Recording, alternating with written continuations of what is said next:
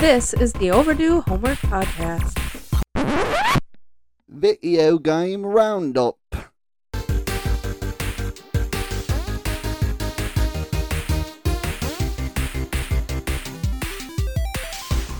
Welcome to the Overdue Homework Podcast. I'm joined by Trav as always, and I'm Drew. And I'm Trav. Hey Trav, how are you today? I am doing super awesome, Drew. I'll tell you why right after you tell me how you're doing.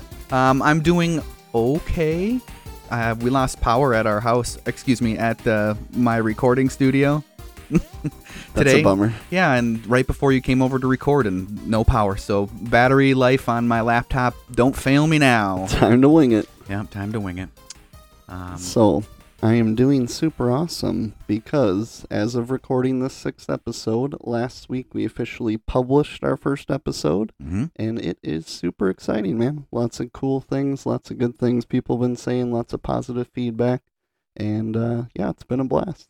Yeah, I've been taken aback a little bit by the positive feedback we've gotten from our family and friends. Like, it is family and friends, but right.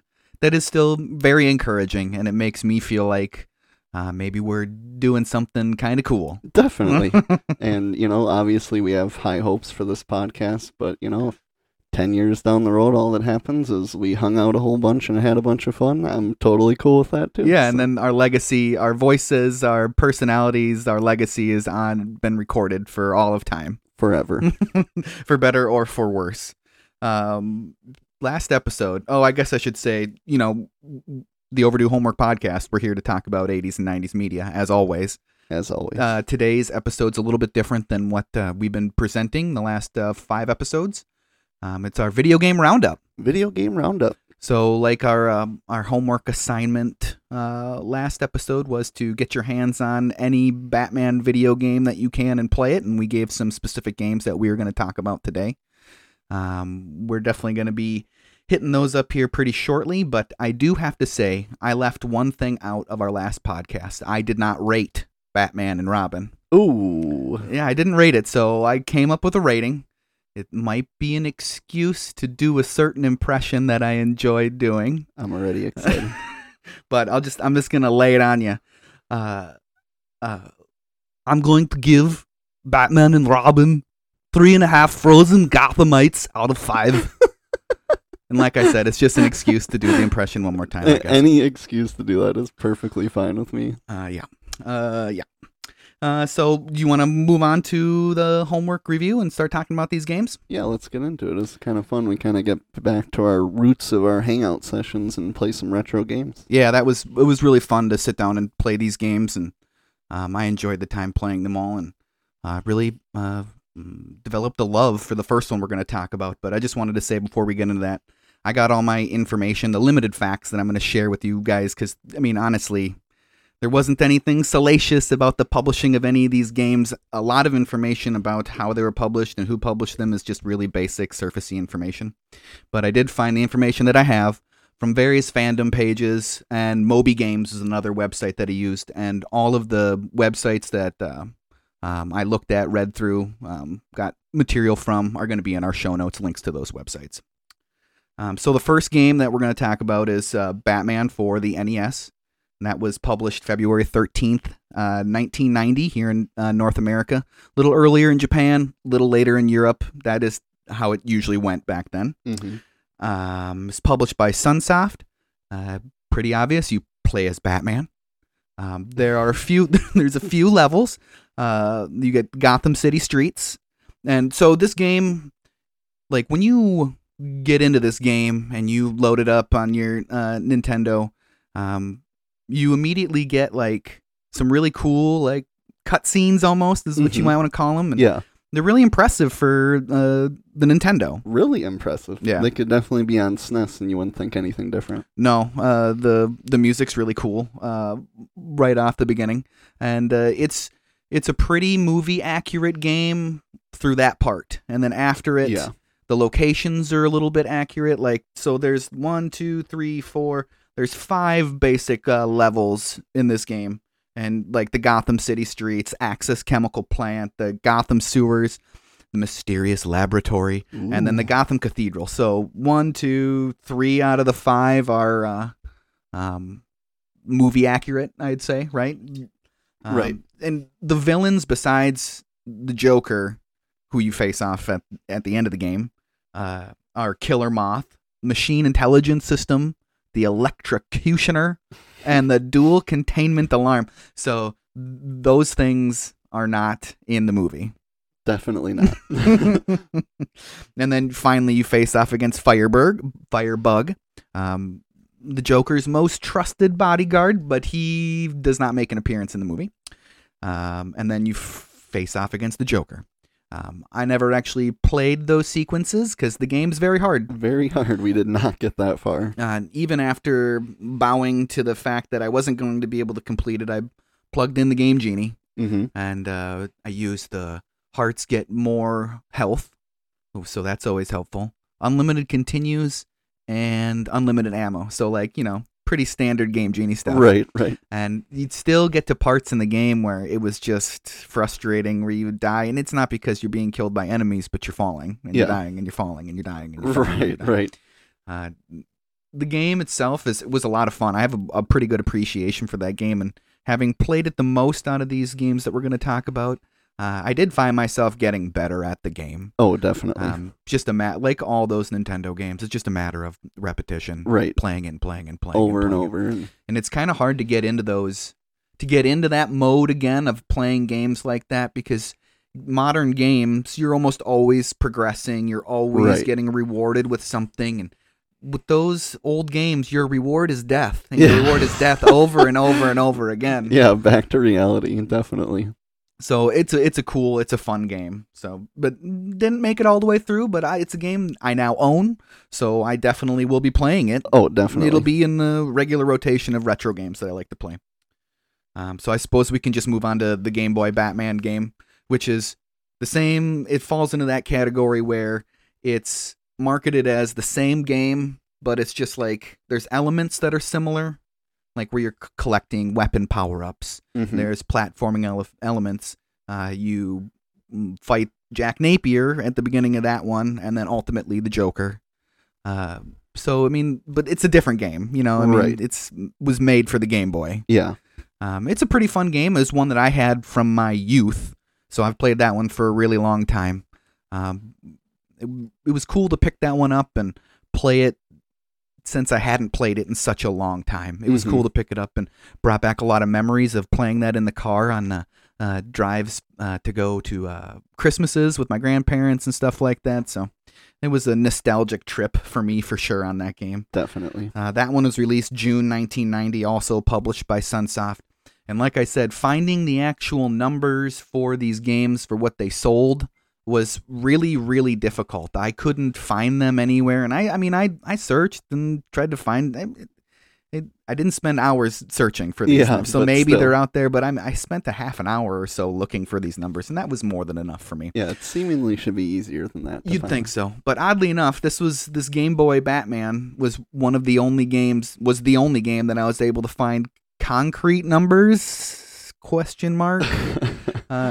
on Wikipedia it said that this game sold 500,000 copies. That's a lot of copies of a Game Boy game. That seems like so many. It was really well received critically.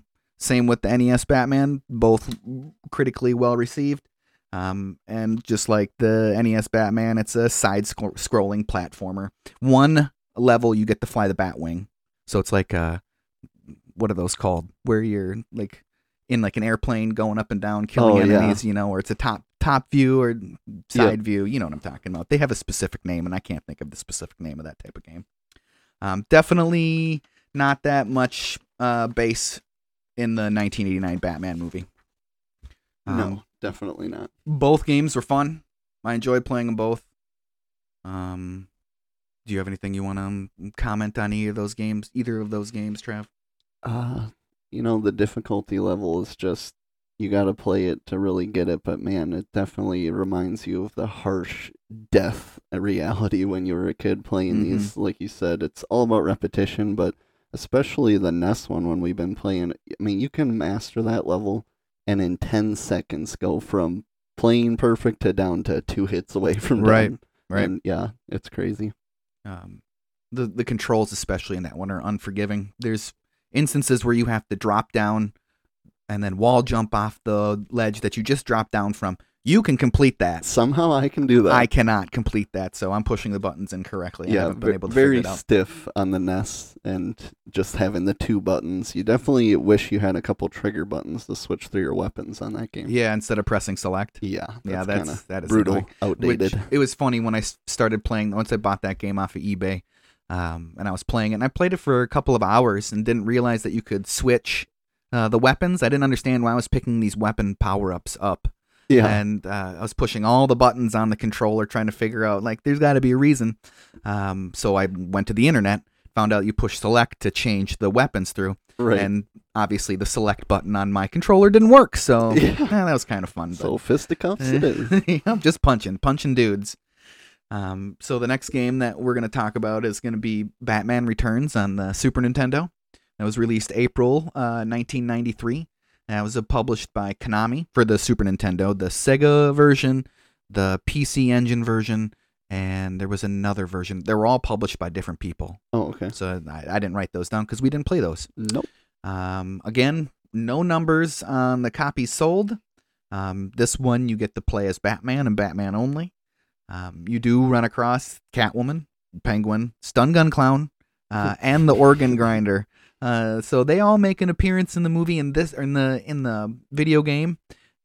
This game is, for being a brawler, for being a beat 'em up, it's really movie accurate. Yeah, it is. You recreate, well, you don't have to, but you can recreate the scene where Batman shoots his grappling hook behind Selena Kyle and the Stun Gun Clown. That was really cool. You did it first try. I tried it. Didn't work so hot, but it is cool that that's in the game. Yeah, you can recreate that. I wish the character in the game would pick up the stun gun and shock the clown, but she does not do that in the game.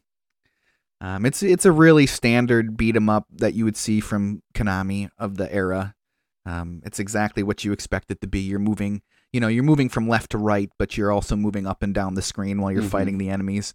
You're not really picking up objects to use as weapons, but you are beating up trash cans to reveal power-ups and life and stuff like that. You can switch to the Batarang at points to take care of those pesky motorcycle clowns, right? Yep. Instead of just jumping and letting them run you over and kill you immediately. This one is easily considered to be one of the best Batman games of the era. People love it. For sure. I think this was my favorite one, edging out the NES one. It's literally almost an exact copy of Spider-Man Maximum Carnage, which is one of my favorite games. But instead of Spider-Man, you're Batman. Yeah, and it's definitely a fun game. And with those beat-em-ups, they can get very repetitive. But it's cool to keep on pushing further and further and further. Right. And they feel like arcade games because there's definitely moments where it's like, oh, they're trying to get your quarters. Yeah. And it's a little more forgiving, though, definitely, than the NES one. It's not as easy to go from full health to one hit from dead. Yeah, no, correct. Which is nice. Correct. The last one that we played was Batman Forever. And this game is a little bit infamous. I know that Angry Video Game Nerd has a pretty famous video from early on in his time doing those videos on this game. And it's maybe not as bad as he would make it out to be, but it's definitely a frustrating game to play. It is definitely frustrating. You think about how you always wanted to have the full box for a game for its value. This one is more so you know what the heck you are doing. Because if you don't have that little instruction manual that comes with this game, you're going to have to look stuff up because they're just simple things are way harder than they seem like they need to be. Why would you think to use your grappling hook to go straight up to an invisible hole that you can't always see because the foreground is getting in the way because it's doing the double layered thing to give you that sense of depth, but all the foreground does is get in the way. And to grappling hook, you just press select. Yep. So if you just do that, you do not go up. You have to also press up on the D-pad or you'll just keep swinging around the room like a dope. But don't push them at the same time. Nope. Select up. Yep. Slightly before, time it just right. Man, and then the same thing with getting down from those platforms. R and down, right? R and then down. R down. Not try to do them simultaneously. And then, so This game, I skipped over this, but this game was released August 95. It was published by Acclaim. It's the same engine as Mortal Kombat 2. That's pretty funny, Yeah. because we both thought Yes. definite Mortal Kombat vibes. Yes. When you're standing there, you look like the character select they're screen in Mortal Kombat. Yeah, they're doing the like, same they're kind motions, of you know. shifty, yeah. Again, no solid numbers on it. You play as, this one's a little different. You play as Batman, Robin, or you can play co-op Batman and Robin. Which is definitely cool. Yeah, and that's what we played. I did play a little bit on my own also, but I mean, the difference in difficulty is, like, it's if you're by yourself, there's less enemies. If there's two of you, there's more enemies. So the difficulty there's no makeup or takeaway with the difficulty in that game at all. But the interesting thing is you can go co-op competitively, and we didn't play it, but I think you can beat each other up, like, in the story. There's also there's also a fighting element in that game where you can just, like, face off characters against each other and fight each other, like in Mortal Kombat. That's kind of funny. We got a cat attacking something back Cat here. attack. Cat attack. I forgot to shut the door to the studio.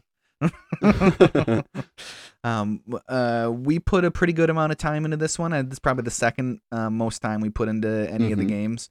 I don't know why. I mean, mainly because it took a lot of time to figure it out. Yeah, because we could both play. And yeah, the first time was a lot of, like, how, as a kid, would you have any idea where you're supposed to go from level to level? And it's got the riddles in there and all that. But yeah, this is definitely, you need to look stuff up, or you need that instruction manual, or you're going to have a pretty rough time. Yeah, that's definitely for sure.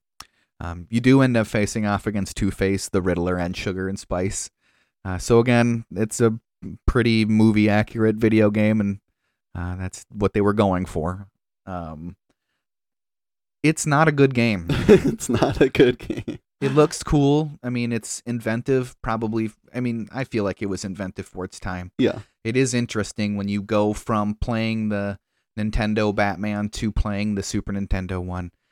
I'm always struck so much by the difference in the sound. Yeah, always definitely. Like the Super Nintendo, you just know it's a Super Nintendo. Yep. There's nothing that sounds anything like it, and I really enjoyed the soundtrack in Batman Returns or Batman Forever. Yeah, but the Nintendo one, that one can get stuck in my head. Sure. Definitely the 8-bit going on. I like that a lot. And like I said, this Batman Forever is just not a good game. Not a good game. It's one of those games where you play it to complete it just to say that you've completed it. Yeah, definitely. Kind of like watching the fourth movie. Yes. So, speaking of, Batman and Robin is the fourth game. That one was on the PS1, the PSX, as they used to call it back in the 90s before the PlayStation 2 came out.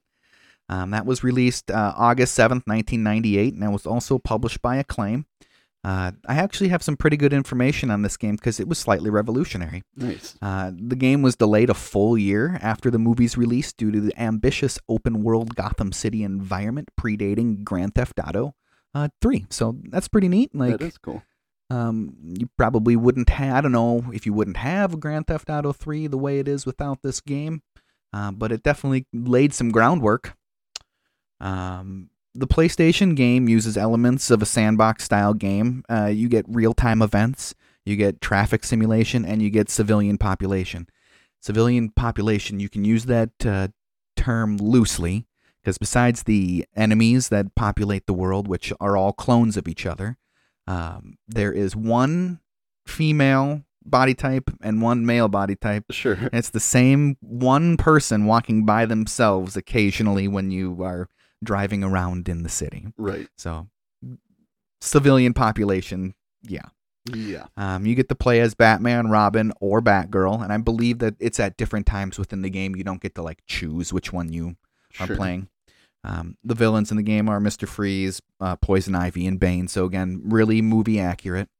From watching it on YouTube, the gameplay, I do have to say the worst part about this game looks like the driving. The draw distance on the 3D graphics, it's so short. Like, you'd be going, and before the world populates in front of you, all of a sudden the road's like turned, and you're like, it just did not look like it'd be enjoyable to actually drive the Batmobile around. Yeah. And you're driving the Batmobile around from Batman and Robin. So like the worst Batmobile. The worst one. And it just looks very terrible. Yep. The game definitely looked fun from what I saw, but like I mentioned in the last episode, I'm not about to spend $70 on a PlayStation game that you don't get to see the back of. Yeah, as much as I would love to hear all the Mr. Freeze puns in this game, I'm sure that would be awesome. $70 is a little much. It's just too much. That's a little much if you know the disc is perfect. Yes, that's just a risk. Yeah, when you can't see, nope, not happening. Not happening. Yeah, man, these games, they were fun to play. It was cool to play them. Maybe someday I'll get my hands on a copy of Batman and Robin and play it. Yeah. The gameplay reminded me a lot of the way Metal Gear Solid looked. Like just the look of that game is so of its time. Mm-hmm. Just looking at it, it's like, oh, that's some nostalgia right there. Just looking at the way those polygons come together and the way the screen kind of shakes and waves a little bit. Like it was, maybe someday I'll get my hands on that.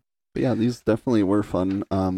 When we do some hangout sessions where we're not working on the podcast, I can definitely see us playing the NES Batman and the SNES Batman again. Yeah. Not forever. No. I don't think we'll play that again. No, that one might be collecting dust on my shelf. Yep, but the other two are definitely a lot of fun. So if you didn't have a chance to check those out, you definitely should. Yeah, I really recommend it. And all of these games are probably available on emulation. I don't know. So I'm sure you can find a way to play these games one way or another, and I recommend all of them. Why not? Recommend them all. Play them all. They're fun. Yep. So I guess, like I said, it's going to be a shorter episode, so we're already going to move on to our homework assignment today. There we go. I found out that it's not a quadrilogy, it's a tetralogy. Tetralogy. Those silly Greeks, right?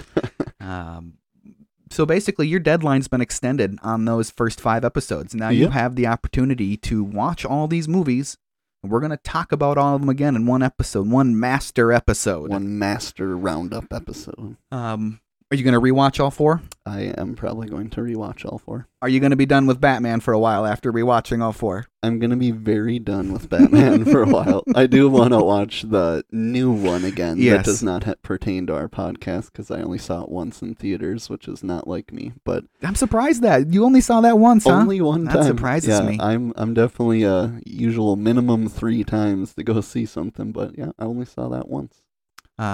Speaking of movies, I'm going to go see, this is not topical because if somebody listens to this years down the road, it's not going to make any sense, but I'm going to go see the new Doctor Strange movie tomorrow. Ooh, nice. Have you seen it? I have not. But I'm excited to see it. I think we're going this weekend, so. Yeah, I'm excited to see that one. Going to a 10:30 a.m. show. You know how I know you're old? You're going to a 10:30 a.m. show on a Friday. Definitely.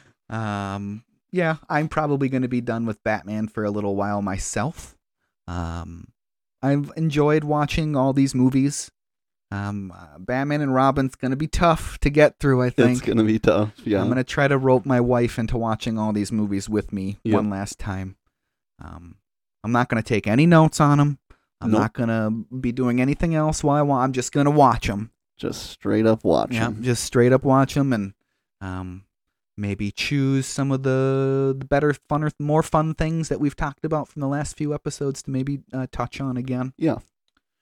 But I mean, I guess I really don't have much else for our homework assignment. Is there anything else you wanted to add? No, I don't think so. So yeah, like you said, if you have watched these and done your homework, you get a couple weeks off, just like we do. Yep. But otherwise, all you slackers, now's the time. Go watch these movies. Yeah, go watch the movies and definitely go listen to the other episodes as they come out as well. Yep. Well, one last thing. I'm going to do myself a shameless plug. You can find me on Twitter at Drew Morehouse. Boom. So find me on Twitter if you'd like to interact with me. That would be fun. Trav, take us to the outro. The outro. Time for some emails. So we got one here. Shout out to Drew's buddy Mike for sending us in this email. It's a good one. When you were a little kid stuck indoors on a snowy afternoon, what were some of the lame-ass daytime TV shows that you came to sort of enjoy only because there was nothing else to watch? And he says, for me, it was Dr. Quinn Medicine Woman, Northern Exposure, and Golf. And he says, I think Dr. Quinn and Northern Exposure originally aired in prime time, but they reran during the day. You get the idea. That's kind of what I was figuring with some of the shows as I was looking these up. And he says to keep up the great work, Drew, and he's excited for the Buckaroo Banzai episode. Me too. I'm very excited for that episode. So getting to that question, what are some lame-ass daytime TV shows that you kind of started to like a little bit? Like more than just a little bit, that's for sure. I really enjoyed watching Golden Girls in the afternoons. Nice. So that was the first one that came to mind when I read this email. And once I reflected on it more and thought about it more, there's kind of like the stuff that was on in the afternoons when I was a bit younger, and then the stuff that was on in the afternoons when I was a bit older. Mm-hmm. So like around the age of 10, the things that would come on in the afternoon would be like MASH or the Andy Griffith Show. Ooh, yes. Or what else would come on in the afternoon? A lot of those black and white shows from the 50s. Dennis the Menace. That I used to watch that one when that one came on. I liked to watch that one a lot. Definitely. But so then later on, the shows that were on a little bit later when I was a little bit older, like The Facts of Life. I really liked watching that one a lot. The Facts of Life. Which Clooney was in that for a couple of seasons, maybe just a couple of episodes. I'm not sure. He was in that. That's cool. In that show. But besides The Facts of Life, I still am into game shows. Mm-hmm. So like Press Your Luck, that was always on in the afternoons. Price is Right. Well, obviously Price is Right. Yeah. As we all were sick from school or snow days, you're always watching Bob Barker. But no whammies, big bucks, big money, no whammies. Press Your Luck. That was the big one for me. I really, really loved that show forever. Still love it. Yeah. So for me, if Andy Griffith is an option, I guess I didn't think of that as a daytime TV show, nor do I think of it as a lame-ass show, but I really like that show. That was one of my dad's favorite shows, so I got to watch a lot of Andy Griffith. That's awesome. And I enjoyed that for sure. I kind of had to look this up to see like what qualifies as a daytime TV show, and the one that I actually watched a decent amount, not super proud to say, is the Jerry Springer Show. I think this is kind of what Mike was talking about. I think it originally was a primetime thing that you would see maybe like the less crazy reruns during the day, the less X-rated type Jerry Springer show. But obviously seeing all the brother-cousin situations, and that was definitely funny. And the only other one, I didn't look this one up to see if it was for sure daytime TV, but it's the first one that popped into my head without looking anything up, was Cosby with Kids Say the Darndest Things. Yeah, definitely. I thought that was a fun show. Yeah, it was. That is, Bill Cosby doesn't hold up anymore, but nope, the show was fun. Yeah. So our next question here is, hey, I saw her first. Wants to know, who was your first movie or TV show crush? Ooh. So it's between two actresses. Okay. Natalie Portman and Christina Ricci. Nice. Those are my two. It was between those two. So Ricci because of Addams Family? Yes. And then what was Portman in? She was in, did you ever see The Professional? I have not. So she was in that when she was probably like 9 or 10, and that movie came out when I was like 9 or 10. Right. But that was like that was the movie. I'm like, oh, Natalie Portman. And for sure. Natalie Portman's always been one of my Hollywood crushes, and she always will be. Oh yeah, definitely. For my two, I'd put down two as well that popped into my head right away was Kelly Kapowski from Saved by the Bell, Tiffany Amber Thiessen, for sure. And the other one I put down was Denise from The Cosby Show. Oh, also nice. Had a big crush on Denise. Again, Cosby doesn't really hold up anymore, but I do enjoy that show. I will admit it. And our next question here is, do not eat that apple. Wants to know your favorite Disney princess. Favorite Disney princess? Jasmine. Jasmine is my favorite Disney princess. Yeah, Jasmine. That proves Drew and I have a lot in common doing this podcast, because that is who I wrote down as well. Jasmine for show. Yeah, it's probably. I bet you that's my favorite. I bet you that's my favorite Disney melodies. Agreed. Yeah. Yep. Definitely. That one is not. So there's some questionable racial stereotypes and some questionable violence for a Disney movie. If you go to the Disney Plus app and you go to the kids like section of it. So there's like you can choose just kids stuff. Mm-hmm. It is not in the kids. You have to go That's to kinda the funny. regular adult Disney Plus to be able to watch Aladdin. Maybe that's why we liked it a little bit more. As a Maybe, kid. Who knows? maybe, right? Next question here is, I wet the bed until I was 14 wants to know, were there any Disney villains or characters that scared the bejesus out of you? I can go right back to Aladdin, Jafar. Jafar, Man. definitely. Jafar was really scary, and so was Cruella de Vil, because Oh, yeah. she's cruel. Like It's so cruel. like, It's in her just- name. I mean, seriously. She's crazy cruel. Did you see the live action remake of it? I did not. My wife saw it, and I did not see it. She really liked it a lot. Yeah, I should see heard it. good things. Yeah, I should definitely see that. I agree with Jafar, but I didn't write that down. The one that, for whatever reason, and I loved this movie, but he just haunted me, was Radagast from The Secret Mouse Detective. Oh, yes. That clock tower scene, he's Mhm. just one evil-looking rat. He's one Yeah. scary rat, man. Yeah. That's an underrated Disney. It's really good. Underrated Disney. It's basically a Sherlock Holmes movie. Yes, yes. But it's still really good, for sure. Mm-hmm. The next question here I put, Red Rum wants to know, was there ever any horror movies that you stayed up a little too late to watch when you were a kid that maybe you shouldn't have?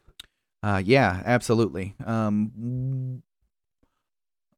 So like AMC, might have been AMC, might have been TNT, one of those cable networks around Halloween, they would play all of the Halloween movies, all of the Friday the 13th movies. Right. And I would record them onto VHS, and I would watch them, and I would stay up late to watch them. And they're recorded off TV, but yet they would still scare the crap out of me. Yeah. I mean, I was a younger kid, understandably, but they were edited for television, for God's sake, and I was still afraid of them. But I used to do that almost every year. Mm-hmm.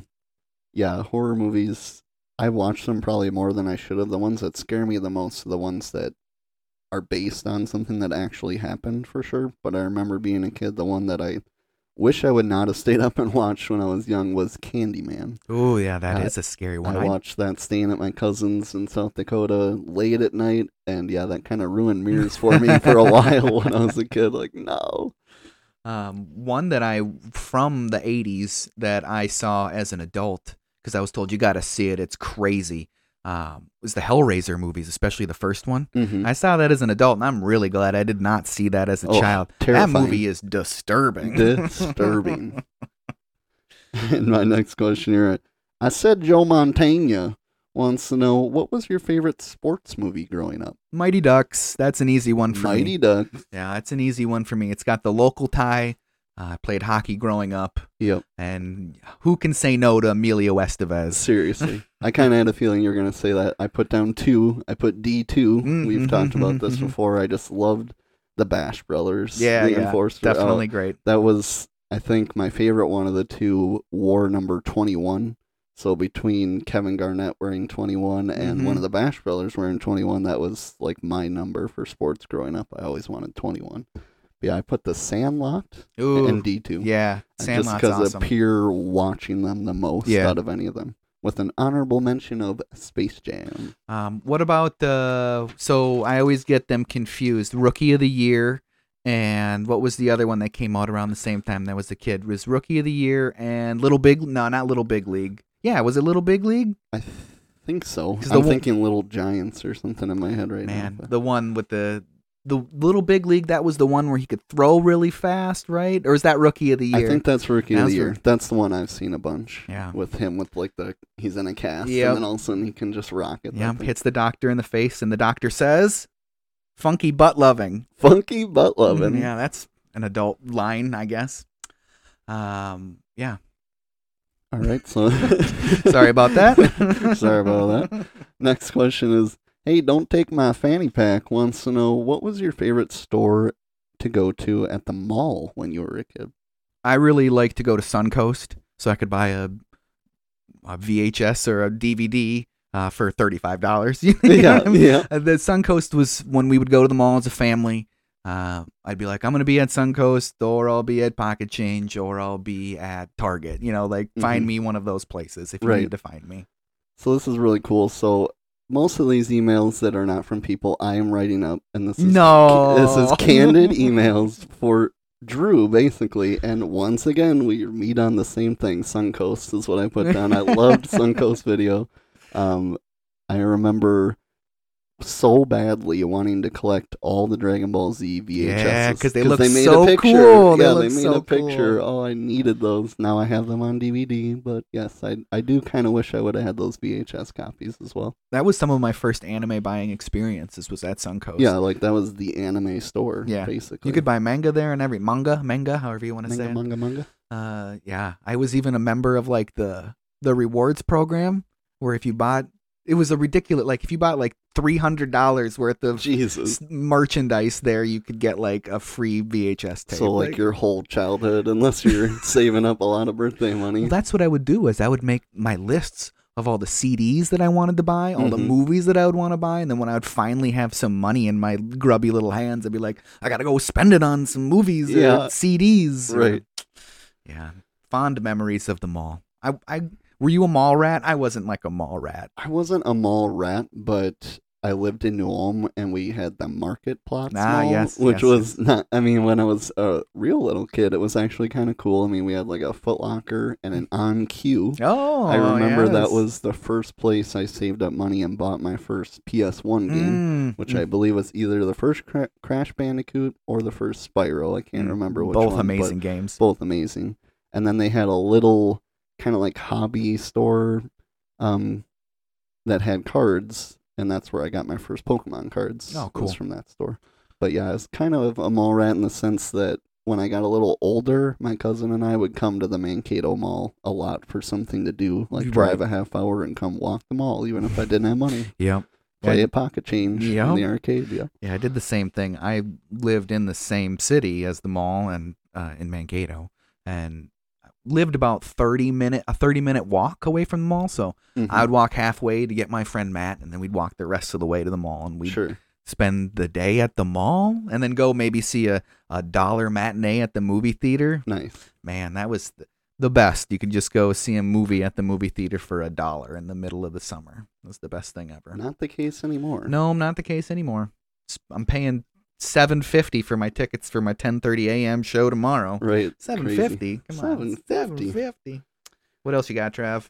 Well, that actually wraps up our emails. So make sure you are emailing us. I was joking before. These are all real emails. I don't make these up, period. But yeah, make sure you are emailing us at overduehomeworkpodcast@gmail.com. I'm still frustrated that first episode I said it wrong, because that's the one that's out and published, and I bet all of you are emailing us right now. But yeah, make sure you email us with any topic ideas, any screw-ups that we do, any funny insight that you want to throw at us. Just email us, period. And a reminder that next week's homework assignment is for all you slackers. We're giving you one last chance to catch up on any of those Batman movies that you missed. If you have done your homework, then you get 2 weeks off. So that's awesome. And make sure you check us out on Twitter at Overdue Homework. Also follow us on Instagram at Overdue Homework Podcast, where Drew will be putting all the updates, everything Overdue Homework on there. And yeah, I really just want to say thank you again for everybody who is listening from the beginning. It's been really cool seeing some downloads on this podcast. All the support has been super awesome. And as always, make sure that you tune in to the next exciting episode of the Overdue Homework Podcast.